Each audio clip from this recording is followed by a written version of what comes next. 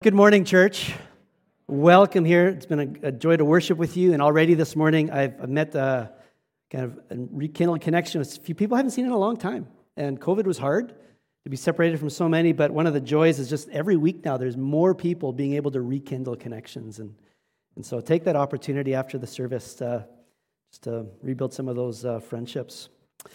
Can I comment on a couple things that were announced there? First of all, that Father-Son canoe trip. Is it wrong that I just feel a little bit of glee inside that it was canceled? Like that is, if I can't have fun, then no one should have fun sort of thing. Is that bad? Yeah. I'm a work in progress, church. I'm not perfect, okay? And the other thing, the baptism service, and I think barbecue, we're actually having Bethel is providing something more sophisticated than a barbecue. It's going to be great. And so we're looking forward to that church picnic. But I do want to say, if you have not been baptized and you are following Jesus Christ, you need to be baptized. And over the last few weeks, there's been a few of you that have stepped forward, like you've heard the word of God, He's put that on your heart, you've had the courage to come forward and say, Pastor, I think I need to be baptized, and we're helping them through that. And so if that's you, it's not too late, whether it's for the 26 or beyond, come forward and step into that. We want to celebrate that, and God wants to bless that. So if you need to be baptized, speak with myself or any of our staff here at some point soon. This is the devil. The devil is red. He has horns. He has a pitchfork. And I guess the devil has a high collar. Have you noticed that? I can only presume it's because his favorite type of music is rock and roll. This is an angel. These are angels. They're chubby, they're fat, they're cute, they're kids. They have wings, they're gentle. Those are angels. This is hell. Now, if you have to avert your gaze, if that's too much for you, I understand. This is the tamest picture of hell I could find. The one that I thought would elicit the fewest phone calls to the office on Tuesday.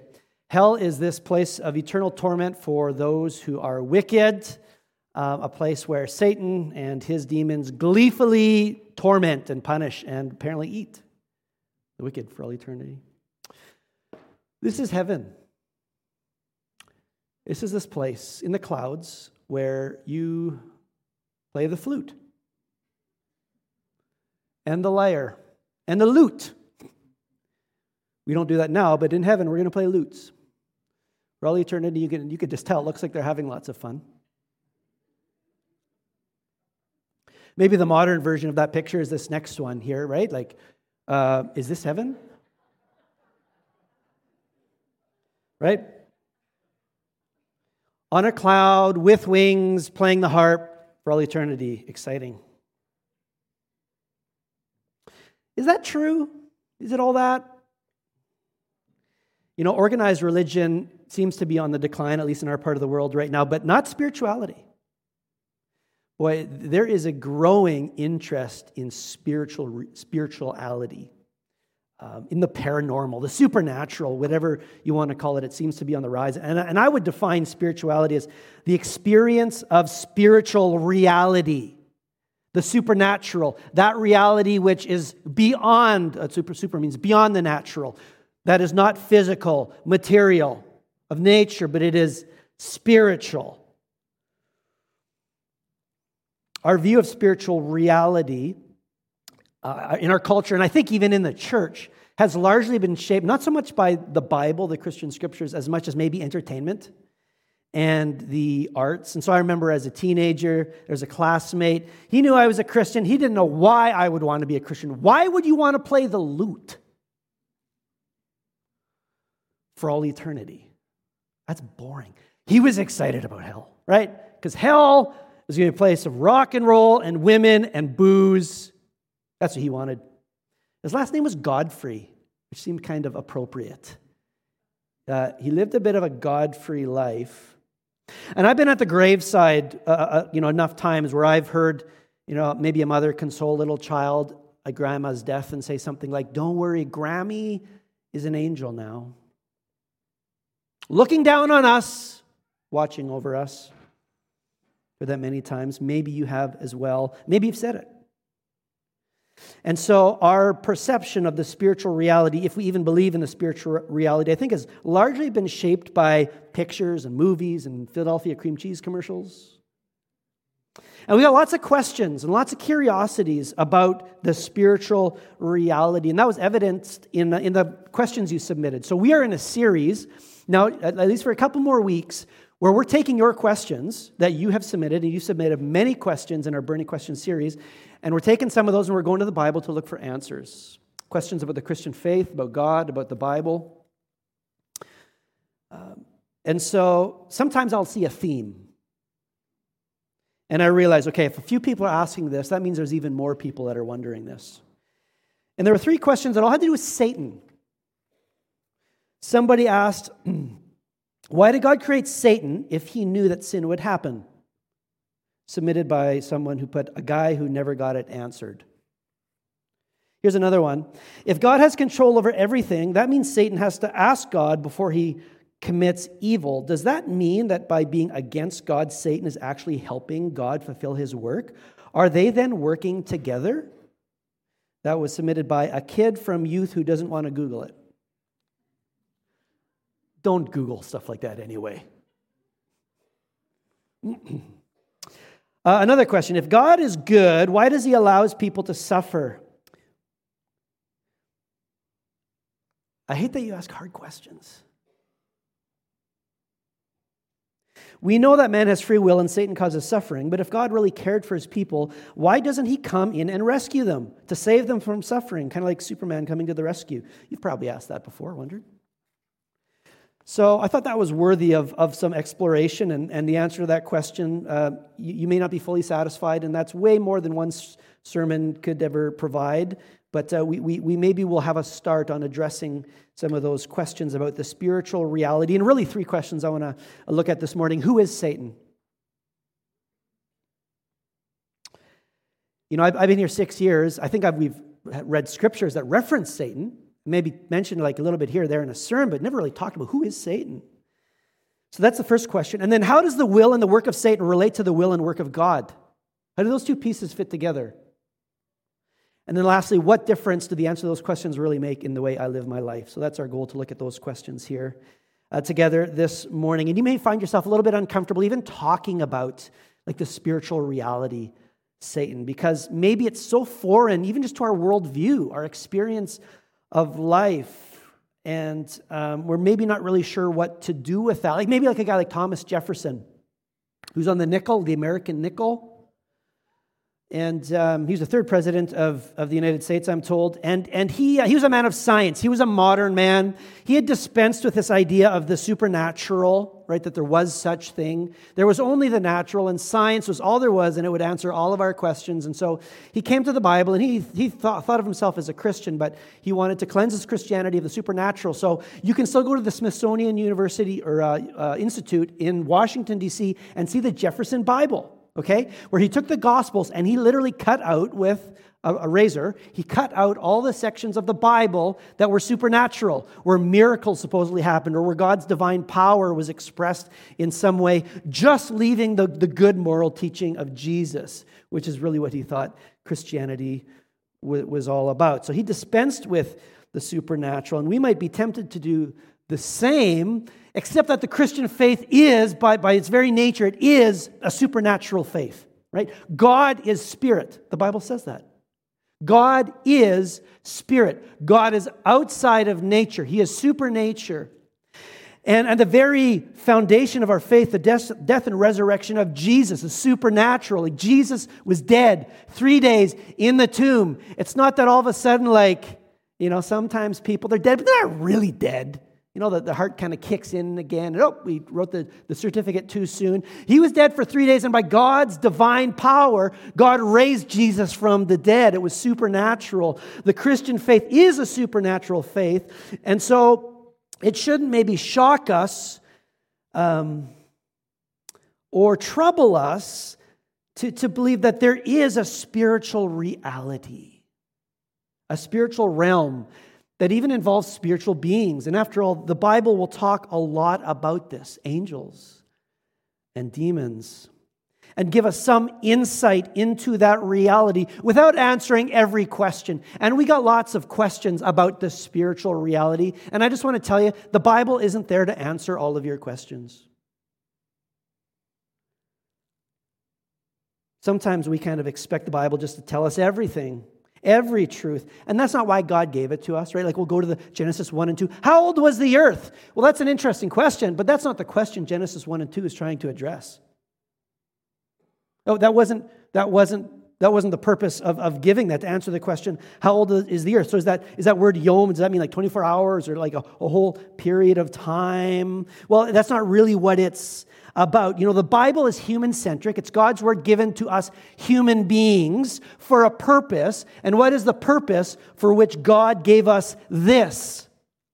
Well, we're told in 2 Timothy chapter 3, verses 15 and 16, where Paul says to Timothy, "But as for you, continue in what you have learned and have become convinced of, because you know those from whom you learned it. And from infancy you have known the Holy Scriptures, which are able to make you wise for salvation through faith in Jesus Christ." Why has God given us the Scriptures? To make us wise, not so that we know everything about God, as every spiritual question, but that we know enough about who God is and His plan of redemption that we are made wise for salvation. That we can know God and live and be reconciled to God. To have the life we created us to have, to be wise for salvation. That's why He gave us the Bible. And so it's not going to answer every single question we get. So for instance, Genesis chapter 3, all of a sudden God's made everything, but then there's this serpent that's talking in the garden. What? Did I miss something in chapter 1 and 2? What's this serpent doing talking in the garden? Tempting the first man and the woman to defy God and sin. Now, the Bible doesn't actually say at that point that this is Satan, the serpent, although we do find out, I think the verse maybe is up there, Revelation chapter 12, verse 9. "The great dragon was hurled down." Who's that dragon? That ancient serpent called the devil or Satan. So there, the serpent is the devil is Satan, one being, who leads the whole world astray. He was hurled to the earth and his angels with him. All right, so this serpent in Genesis chapter 3 is Satan, the devil. But how to get there? Like when we see God's creative work in Genesis 1, it doesn't say anything about that. How do you get there, and who is Satan? What is going on? So really I want to tell you 4 things about Satan. Just a little primer. Satan is an angel, number 1, an angel. See, God created angelic beings, spiritual beings. And while it doesn't give us that account there in Genesis chapter 1, it's because it's human-centric. He's talking about the creating of the natural in us. But somewhere in there, God created angels. And we have this recorded in Psalm 148, verses 105, or at least it speaks to this. Praise the Lord from the heavens, praise Him in His heights above. Praise Him, all His angels. Praise Him, all His heavenly hosts. Praise Him, sun and moon. Praise Him, all you shining stars. Praise Him, you highest heavens, and you waters above the skies. Let them praise the name of the Lord, for at His command they were created. Well, who's the they? Well, all that He just listed there that praises Him, including the angels. At His command, the angels were created. Okay. So at some point there, prior to Genesis 3, when God created the natural, there is also a spiritual reality that He created, which involves angels. These beings, it talks about that in Colossians 1, where it says that Jesus created both the visible and the invisible reality. There is a supernatural, a spiritual reality. But why did God create angels? Well, He created angels to do 2 things: to worship Him and to help God do His work in the world that He had made. Really to help us. And it says this in Hebrews chapter 1, verse 14. It says, "Are not all angels ministering spirits sent to serve those who will inherit salvation?" Part of why God made angels is to minister to us, to help us who belong to God. So the word angels is really just the Greek word that means messengers, those who come with a message or a ministry from God to do his will and his work in our lives, to assist. Satan is an angel, but of course he's not one of the, that doesn't sound like that's Satan there. Satan is a fallen angel. And then there's a variety of scriptures that we don't have time to look at, but in Ezekiel chapter 28, verse 12, it talks about Satan before he fell. God says that he was full of wisdom. He was perfect in glory. He was this beautiful, powerful angel that God had made to worship him and to do his work. And it says this in Isaiah chapter 14, Isaiah 14, verses 14 and 15. How you have fallen from heaven, you morning star, son of the dawn. Morning star, that's Lucifer. If you've heard the word Lucifer as kind of a name for the devil, for Satan, that's just the Greek word that translates morning star. Lucifer means shining one, okay? How you have fallen from heaven, Lucifer, son of the dawn. You have been cast down to the earth. You said in your heart, I will ascend to the heavens. I will raise my throne above the stars of God. I will sit enthroned on the mount of assembly. I will ascend to the tops of the clouds. I will make myself like the Most High. Does that kind of remind you of Genesis 3, what he says to the man and the woman? Right? I will make in other words, here we see that although he was made as an angel to worship God, he rebelled against God. He rebelled and tried to seize what belonged to God. He wanted to be worshipped, not a worshiper. He wanted glory for himself. He wanted to be served, not to serve God. And so he rebels against God. He instigates this heavenly rebellion, which we get a little insight in there. Jesus says, of course, as one who was there, he says, in Luke chapter 10, I saw Satan fall like lightning. And so we have these little windows into this event, which we hear about a little bit back in the book of Revelation, chapter 12 again, where it says this in verse 4. It talks about this rebellion. The dragons, that is Satan's tail, swept a third of the stars out of the sky and flung them to the earth. And that's a reference to other angels. The third of the stars, there were other angelic beings that rebelled with Satan against God, and all of them together were cast out, were cast upon the earth, were cast out of heaven. And so Satan might be kind of the most powerful, or maybe kind of the leader of that heavenly rebellion. And then those that other angels that fell and followed him are what the Bible calls demons, who themselves are angels, fallen angels. So Satan is an angel. He's a fallen angel. The third thing is he's a doomed fallen angel, and that his fate is sealed, and he knows his fate is sealed, and demons know their fate is sealed. And so Jesus comes to this man. We have the story in Matthew chapter 8 where he is possessed by a host of demons, and Jesus wants to liberate the man, and he talks directly to the demons. And they say to him, Lord, are you here to torment us before our appointed time? Before our appointed time. So they knew there was this time that God had appointed for them, a time of final judgment. Because Jesus would say a number of times elsewhere that God prepared hell for the devil and his angels. Did you know that? Because maybe your view has been shaped more by kind of like entertainment and media than the Bible. And sometimes we think like hell, well, that's where Satan lives, and that he rules over it. And that's where he likes to do his thing. And so what hell is, it's a place where bad people are sent, and then Satan just gleefully torments them for all of eternity. Satan is not the Lord of hell. Whatever hell looks like, God is the Lord of hell. And he designed hell as a place for judgment, for punishment on the devil and his angels. And at the end of the Bible, Revelation chapter 20, it talks then, foretelling that time where God casts the devil and his angels into hell, where they will be punished finally. So that time is set. That is coming. There is no redemption for them as angels who have fallen. So Satan is a doomed, fallen angel whose fate is sealed. Okay, so just to summarize here. Satan is a personal being. In other words, he's a real person, kind of with a mind, with a will. Not like a force. Sometimes you might think or hear of it more like, well, he's just a personification of evil, right? Just like we say Father Time, like Father Time's coming for you. You can't escape Father Time, right? Like we know there's no father time. He's just a personification of time. That's not what the Bible teaches about Satan. Because God made angelic beings just like he made human beings. And so Satan is a person with a will, with a mind. He is real, and he was created. He's not like God. Sometimes people think of like God and Satan as if there's these equal opposing forces. Who's going to win, good or evil, the yin or the yang? And that's a very common kind of idea in other religion, right? Equal opposing forces, good, bad, yin, yang.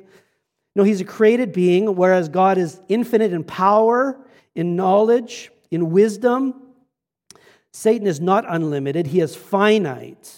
For he is created. Okay? He is an angel, a fallen angel, a doomed fallen angel. And the fourth thing is he is powerful. In spite of all of that, he is powerful. And so if you do a summary in the Bible of the work of Satan, you get a sense of like really how powerful this being is and active this being is in the world then and in the world today. So in Luke chapter 13, it talks about this woman who Jesus says, who was crippled, and Jesus says, this woman has been bound by Satan for 18 years. And so the Bible teaches that Satan actually has the power to bring about sickness. He has the power to bring about suffering and persecution. So Revelation 2, verse 10, Jesus, these are the words of Jesus to the church. He says, don't be afraid of what you're about to suffer. I tell you, the devil will put some of you in prison to test you. Like, what did that mean? Like, did a red guy with horns, like, actually seize Christians and bring them to jail? Well, it didn't. No, that's not how it happened. But Jesus is saying it's the devil himself who is bringing this about.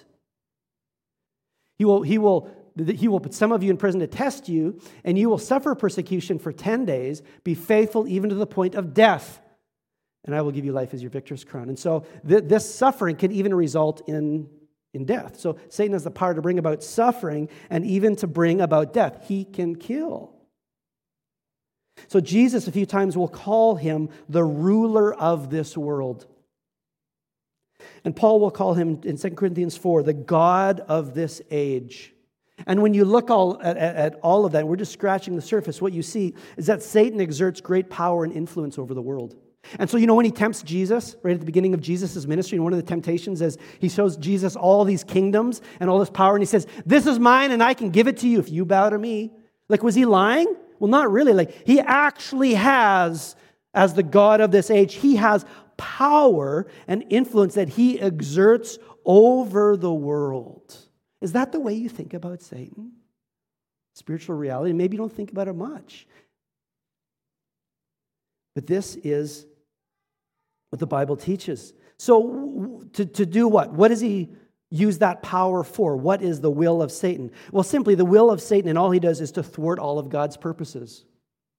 To thwart all of God's purposes. As one who hates God and is jealous of God's glory, everything Satan does is to rob God of glory. Which is why he wants to destroy us. He hates us because we are those who are made in God's image, made by God, to know God, to enjoy God, and to live with God forever. And he hates that.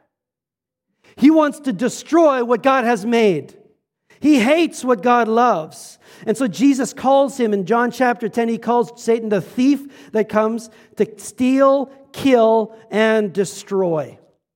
And so you see him in the Garden of Eden, Genesis 3, the first time where we see this encounter between him and his work to deceive, to lead astray people. He comes to that woman, and maybe you know how the story goes, and the man was there too. Did God really say that you can't eat of any tree in the garden? Well, right away he's trying to deceive. He's not telling the truth. And Jesus will say Satan is a liar, he's the father of lies, and lying is his native tongue. There is no truth in him. All he does is he wants to deceive, to lead people astray from the glory of God. Did God really say that you can't eat of any tree? And she was, the woman had some wisdom. She said, no, he didn't say that. He said there's just this one tree, the tree of the knowledge of good and evil, that we are not allowed to eat. And she said, or we will die. And he said, well, will you really die?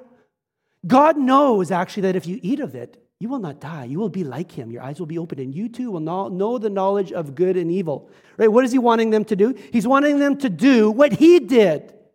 Rebel against God. right? Not serve God, not submit ourselves to the authority of God to do His will, but to seize it for our own. He's wanting to lead them astray from the goodness of God. And even in that counter, he's kind of doing it in a couple of different ways, right? Satan will use pain to do that, to call into question the goodness of God. God, He knows that if you eat of it, something good is going to happen, and He doesn't want you to have good. He's wanting to withhold good from you. He's not good, He's a tyrant. He will use pain and He will use suffering to cause someone to kind of think, there is no good God worth trusting. God is not good. He will use pain to deceive, but He'll also use pleasure to deceive. He says to the woman, you can have all of this for yourself. You don't need God. You can be God. And he works to kind of bring people into a place where this place of comfort and ease and pleasure, where they feel that they have all they need. There is no need of God. God is irrelevant. And any way he does it, his work is about blinding people to the glory of God. That's what, in everything he does, to blind people to the glory of God. That's what Paul says in 2 Corinthians 4, verses 4. This is Paul. He says, the God of this age, again, that's a title for Satan, the God of this age has blinded the minds of unbelievers so that, now, what does this look like in the spiritual realm beyond where you can see, like, again, there are questions. And we don't get answers to every question. But the God of this age, however that happens, has blinded the minds of unbelievers so that they cannot see the light of the gospel that displays the glory of Christ, who is the image of God. What is he trying to do? To blind people to the gospel. The good news of the gospel, which displays for us the glory of God in Jesus Christ. That's why he does what he does. That's what it means when he says he leads the world astray. And he'll do that in all sorts of ways. He'll even use religion to blind people to the gospel. Sometimes we think like the work of the devil is, man, if he can just pull people into drug use and, drunkenness and orgies and all that stuff, just indulging every desire of the flesh, that's how Satan works. Right? But a part of his deceit is he has a few different weapons. And so to blind people to the truth of the gospel and the glory of God in it. So listen to this. This is 1 Timothy 4, verse 1. The Spirit, the Holy Spirit, Paul says, clearly says that in later times, some will abandon the faith and follow deceiving spirits and things taught by demons. Ooh, what are they doing? I bet they're going to the bar every night. They're listening to rock and roll. Such teachings come through hypocritical liars whose consciences have been seared as with a hot iron. They forbid, okay, this is what is the work of demons, things taught by demons? They forbid people to marry and order them to abstain from certain food, which God created to be received with thanksgiving by those who believe and know the truth. He's using religion. He's using a way of thinking and relating to God, which is creating just a bunch of rules, and through our attempts to try to follow these rules to be righteous, to achieve for ourselves God's favor. He says that's of the devil, blinding us to the truth and the glory of the gospel as displayed in Jesus Christ. However he does it, he wants to lead the world astray, away from the glory of the gospel. And so you'll have Paul say this in Ephesians chapter 6, verse 10 to 12. Finally, Paul says, be strong in the Lord and in his mighty power. Put on the full armor of God so that you can take your stand against the devil's schemes. For your struggle is not against flesh and blood, but against the rulers, against the authorities, against the powers of the dark world, and against the spiritual forces of evil in the heavenly realms. Therefore, put on the full armor of God. Hear that, Christian? Your battle, he says, is not against flesh and blood. Don't be ignorant to who the real enemy, the scariest, more powerful enemy is the enemy that you don't know is there. He says, ultimately, your enemy, your problem, your conflict, it's not about flesh and blood. It's about what's empowering that, what's behind that, behind the scenes. It is Satan, evil spiritual force, trying to lead you astray. He says, know who your real enemy is. Know when you wake up Monday morning that you are in a war. Even if you can't see it, there's a battle being waged for your heart and mind. And for the hearts and minds of those around you. Don't be naive to the fact you are in a battle. Satan is scheming against you. Your problem, he says, ultimately is not one another. And boy, Satan never had a heyday over these last few years, right? Especially this COVID time in the church, right? Just kind of what he's brought, just like the division and the harm and the anger and the bitterness and the unforgiveness and all of that. And did you know that when the Bible talks about Satan's schemes, that's what it talks about almost every time? Ephesians chapter 4, do not give the devil a foothold, and do not let the sun go down on your anger. Okay? Do not give the devil the foothold, do not let anger remain. What is the devil's scheme? Anger. I think it's in 2 Corinthians earlier. He'll say, if there's anything that needs to be forgiven about you, I forgive it. I forgive it so that Satan will not outwit us with his schemes, for we know his schemes. Right? What is his scheme? Unforgiveness, bitterness, anger, division within the people of God. Why? Because the church is God's chosen people to proclaim and to display the glory of the gospel in Jesus. That's our mission. He would love nothing more than to rob us of that. Satan is at work against the church, and one of his schemes is to try to divide, anger, bitterness, division, unforgiveness. And so, man, he's had a heyday over the last few years, and partly because we have not been alert. Paul's saying, be alert. Your struggle is not against flesh and blood. Know who your real enemy is, so you do not fall into the devil's traps. He tries to lead you and the world astray. Be alert. We need to be alert, but I just need to say this, we don't need to be afraid. I remember reading stuff as a kid, being scared, like maybe there's like a demon in the corner of the room. You remember that? And maybe you're an adult, like that, like you read some books, and it's kind of a terrifying thing, and there is a reality to this spiritual power, great power that Satan wields. But I love what John says in 1 John when he says, greater is he that is in us than he that is in the world. I love that verse. Greater is he that is in us, and who's in us? Jesus by his Spirit, right? The Holy Spirit. Greater is he that is in us than he that is in the world. God, who is greater by far, is shielding and protecting us. Remain in him. So who is Satan? That's Satan. Cole's notes. How does Satan's will and God's will relate to each other? Because you heard those words read by Howard in Job, and maybe you know the story of Job, and it's perplexed you. You know, Satan comes to God and asks for permission to go and torment this guy named Job, who's just going about his business, a good man. And God says, yeah, you can do that, but you can only go this far, but you can't do that. And then Satan goes out and he actually inflicts Job with this terrible disease. So his wife just says, like, it's so bad. He's like, just curse God and die. Just be done with it. And maybe you've wondered, is that how it works? Like when I suffer, is that what's happening? Like is Satan going up there and going like, I want to hurt Rusty. I want to take one of his kids. And God goes, no, you can't take one of his kids. All right. Then let me inflict his wife with cancer. Okay, Satan, but do not touch his coin collection.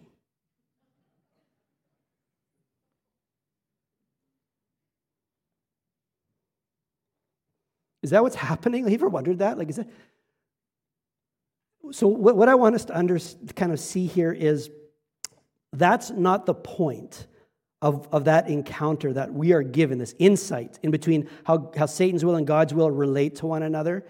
It's not that Satan has to come and ask for God's permission and gain God's permission in order for him to do evil, any more than you have to go to God and ask if you can sin. And then he says, yes, and then you go sin, right? It doesn't work that way. Satan doesn't ask for permission to do any of his evil work, any of the suffering he wants to inflict. The point there is this, is that God is sovereign over Satan and all he does. It's that Satan does not have free reign. He does not have total power and authority to do anything and everything he wants. He is under ultimately the power and the authority of God. God has the final say, and God does not permit Satan to have a freedom that God does not restrain. That's the point. God is sovereign over Satan in anything he will do. And even if they do, Satan and God, even if they do will the same act, they will it for very different purposes. Purposes that couldn't be more different from one another. So there in that instance, Satan afflicts Job with this disease to make him weak and to destroy his faith and to take him away from God. But God allows, he permits that suffering in order to show and to grow Job's strength, which you see come about at the end of the story. And so another point in that encounter is that Satan inflicts suffering to destroy, but God, when he allows it, allows suffering to develop us. Allows it to build, not to tear down and to destroy, but to develop and build. And you see this happening. You see this work of God and Satan together, but for very different purposes in 2 Corinthians chapter 12. The words will be up on the screen there. So Paul says, therefore, in order to keep me from being conceited, I was given a thorn in my flesh, a messenger of Satan to torment me. 3 times I pleaded with the Lord to take it away from me, but he said to me, my grace is sufficient for you, for my power is made perfect in weakness. Therefore, I will boast all the more gladly about my weaknesses, so that Christ's power may rest on me. That is why, for Christ's sake, I delight in weaknesses, in insults, in hardships, in persecutions, in difficulties. For when I am weak, then I am strong. I don't know if you ever really kind of thought of what's happening there. Who was it that tormented him? Whatever that thorn in the flesh was, and we don't know, but it was a suffering that he begged God to take from him. And what brought about that suffering? A messenger of Satan. So Satan was trying to harm Paul, to do him harm. Why did this happen? Well, in order to keep me from being conceited. Well, hold on here. Did Satan do this because he wanted Paul to not be conceited, but to trust in God? No, it's not. Satan would want him to be conceited. Well, who is it then that doesn't want him to be conceited? It's God. So you see here in this one instance, you see God allows this suffering, which Satan is using to try to harm, to destroy, but God allows to develop, to build. And Paul recognized that and trusted in that and even rejoiced in his sufferings, not because he loved to suffer. Who loves to suffer? But he believed that in it, God was at work. He trusted in God's sovereignty even over his suffering. And so what we see there is that God harnessed Satan's hatred of Paul to serve God's purposes. Satan is subject to God's overruling and guiding providence. How does that make you feel? That God restrains. That when things happen, God permits, but God restrains. Satan is subject to God's overruling and guiding providence. And you see that no more clearly than you see that in the cross. This is the ultimate display of this, right? We're told that Satan entered Judas to bring about Jesus' death. But then afterwards, we see in Acts chapter 1:16, where it said this had to happen. Judas had to betray him in order to fulfill the scripture of David back in the Psalms. In other words, Satan did this to harm Jesus, but this was God's plan. So who killed Jesus? Was it Satan or was it God? And the answer is yes. Satan brought it about to destroy and to hurt. And God brought it about to build and to ultimately to save us. And when the disciples realized how God used sin to defeat sin and Satan to defeat Satan, it changed everything for those disciples. It changed the way they thought about life. It changed the way that they thought about their sufferings. The cross changes everything. In the cross, we find that sin and death are defeated. And there is no condemnation for those who trust in Jesus Christ and receive forgiveness of sins. Paul puts it this way, Colossians 2, verses 13 to 15. He says, when you were dead in your sins and in the uncircumcision of your flesh, God made you alive with Christ. He forgave us all our sins, having canceled the charge of our legal indebtedness, which stood against us and condemned us. He has taken it away. Taken what away? Our debt. He has paid our debt, the debt of our sin. He took our punishment. He has taken it away, nailing it to the cross, and having disarmed the powers and authorities, He made a public spectacle on them, triumphing over them by the cross. Who are those powers and authorities? That's a reference to Satan, right? So paying our debt, he says, is the same as disarming Satan, right? Because what is really the only weapon that Satan has against us? It's our sin. Because if he leads us astray into sin, sin led to death. The wages of sin is death. And so what is the ministry of Satan? You see throughout the Bible, Satan is an accuser. In fact, that's what the word Satan means. The word Satan, it's not a name, it's a title. It means accuser. In Revelation 12, it says, Satan would stand before God and accuse us day and night. Look at their sin. Look at their sin. Guilty, guilty, guilty. Hell, hell, hell. You're a holy God. You got to punish that. Guilty, sin. He's our accuser, right? But in the cross, God has disarmed that. He has taken away the power of the accusation because God has paid the debt. That was a good place for an amen. Thank you. God has paid the debt.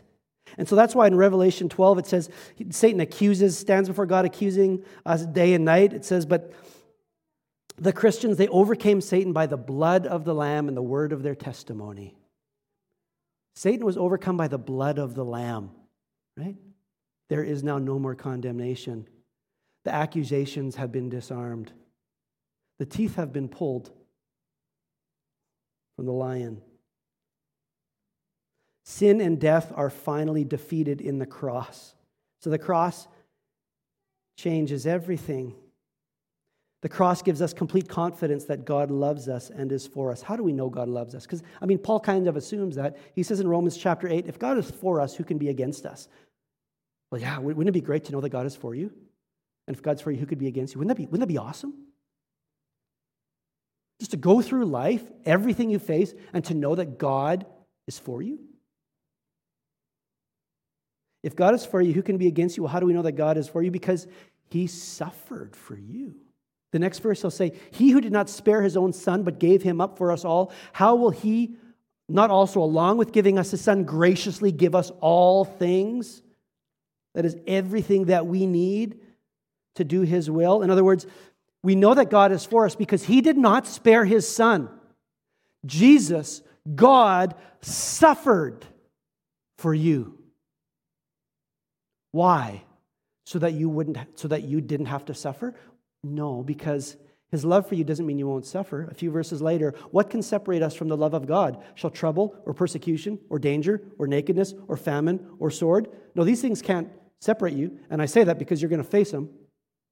In all these things we are more than conquerors through Him who loved us. For I'm convinced that neither height nor depth, neither the present nor the future, right? Neither angels nor demons, neither life nor death nor anything else in all of creation can separate us from the love of God that is in Christ Jesus our Lord.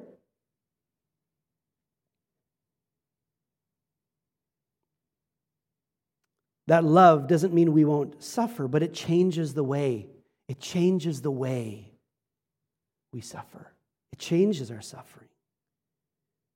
The cross changes everything. It means that we can know, we can have confidence, we can trust that God is at work even in our suffering. He is at work. For He loves us. He has not spared His Son from us. Nothing can separate us from His love. And for the disciples, it changed the way they looked at their suffering. They realized that it wasn't just Satan, that behind Satan was God's sovereignty, God's work. So the question, is it more comforting to think that the powers of life and death are ultimately in the hands of the one who hates you or the one who loves you? What would bring you more comfort? To know that your suffering is in the hands of the one who hates you or the one who loves you? Or is it maybe in no one's hands, just random? Or are in the hands of the one who loves you, the one who suffered for you? What's more comforting? That's where Job found his comfort. He knew that his suffering was in the hands of God. Like, was he wrong when Satan came and afflicted him, and then he actually cried out and he acted as if it was like God who did it? When he says, the Lord has given good, how can we receive good and not receive trouble? Blessed, the God gives and God takes away. Blessed be the name of the Lord. Was he wrong in what was happening? No, he was absolutely right, because he saw through the suffering. He saw through even the evil and what Satan was trying to inflict and do, and he saw through it. And on the other side of it, he saw the sovereignty of God. How he saw that all of this was actually in the hands of the God he knew and loved and who loved him. And for him, that made all the difference. So his wife said, just curse God and die. And he said, you foolish woman. Guys, don't try that at home. I made that mistake once. Don't try that at home. No, I've never done that. That brought him comfort, the ability to continue, to go on, to endure. There is comfort in knowing that God is sovereign over our suffering. So with the question of why is suffering happening? Why am I going through this? Instead of not going, boy, wouldn't it nice to be all those answers in the middle of it? And Job didn't even know in the middle what was happening. He got more insight at the end. Hindsight's 20/20. Maybe at the end we'll have some better sense. But maybe we're not at the end. Maybe we're in the middle, right? And there's comfort in the middle in knowing that God is sovereign over our suffering. And God is good. So let me just close with this letter. And as Paul says in Romans 8, God, in all things, God works for the good of those who love him. God is at work. Our suffering is not outside of his hands. So John Piper is a well-known pastor that you may be familiar with. And when he was teaching on this subject, he got a letter from a young father. And the letter read this: my wife and I packed the car to go to our first ultrasound. We would get the news, whether it was a boy or girl, then we would grab some smoothies and celebrate. I remember that day. Hanukkah. We drove by at St. Pierre a week or two ago, the very house. I remember being in there, 2006, hearing Annika's heartbeat for the first time. Incredible experience. We were going to celebrate, but as we sat in our appointment, we watched as the happy chatter of the tech quieted to a focused, silent gaze at the screen. Why was she looking so intently at the images? She got up and left the room, making some excuse about printing something off. Finally, the doctor entered. He said he regretted to inform us that the ultrasound was quite conclusive. Our daughter had spina bifida. There was also the potential genetic disorders such as Down syndrome and infant death syndrome. This is not theory anymore. This was a real life, I need some answers right now moment. Did God allow this? Worse yet, did he design it? Certainly he could not be the architect of so much pain. And then, John, I read of your mother's death. When you wrote this, John said, I took no comfort from the prospect that God could not control the flight of a 4x4. His mother must have been killed in an accident. I took no comfort from the prospect that God could not control the flight of a 4x4. For me, there was no consolation in haphazardness. And then the father writes, and it hit me, John, neither did I Find comfort in that. Find comfort in God's inability to control the flight of a 4x4. No matter what I had thought I believed in the past, the only place where hope was found in that moment was in the hands of a sovereign God who is in control and ordains the falling of a sparrow and the electing of kings and the flights of 4x4s and the spinal development of our precious daughter. It was here that hope was found, and hope, being the seedbed for joy, began growing in our hearts, a joy that could truly be shaken by no pain. Where is comfort found? In suffering. Comfort is found in the reality that in spite of the reality of Satan and his will and his work and his evil and the suffering he wants to bring, comfort is found in the reality that God is sovereign over Satan. God is sovereign over evil. God is sovereign over suffering. And we find comfort in that because we know that God is for us. Because of his Son, we can trust him. Even our suffering is in his hands. The cross gives us that confidence, and that makes all the difference. Let's pray.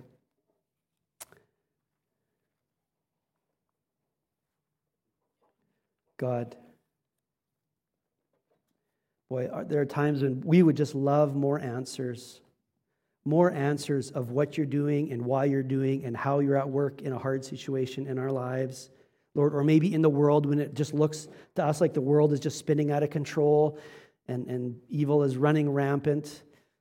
But today, God, we thank you that we are reminded by your word that regardless of what our eyes see, that is not the truth, that you are sovereign over all things. You are sovereign over the one who hates us. You are sovereign over everything that would seek to destroy us. You are sovereign over every trial we face.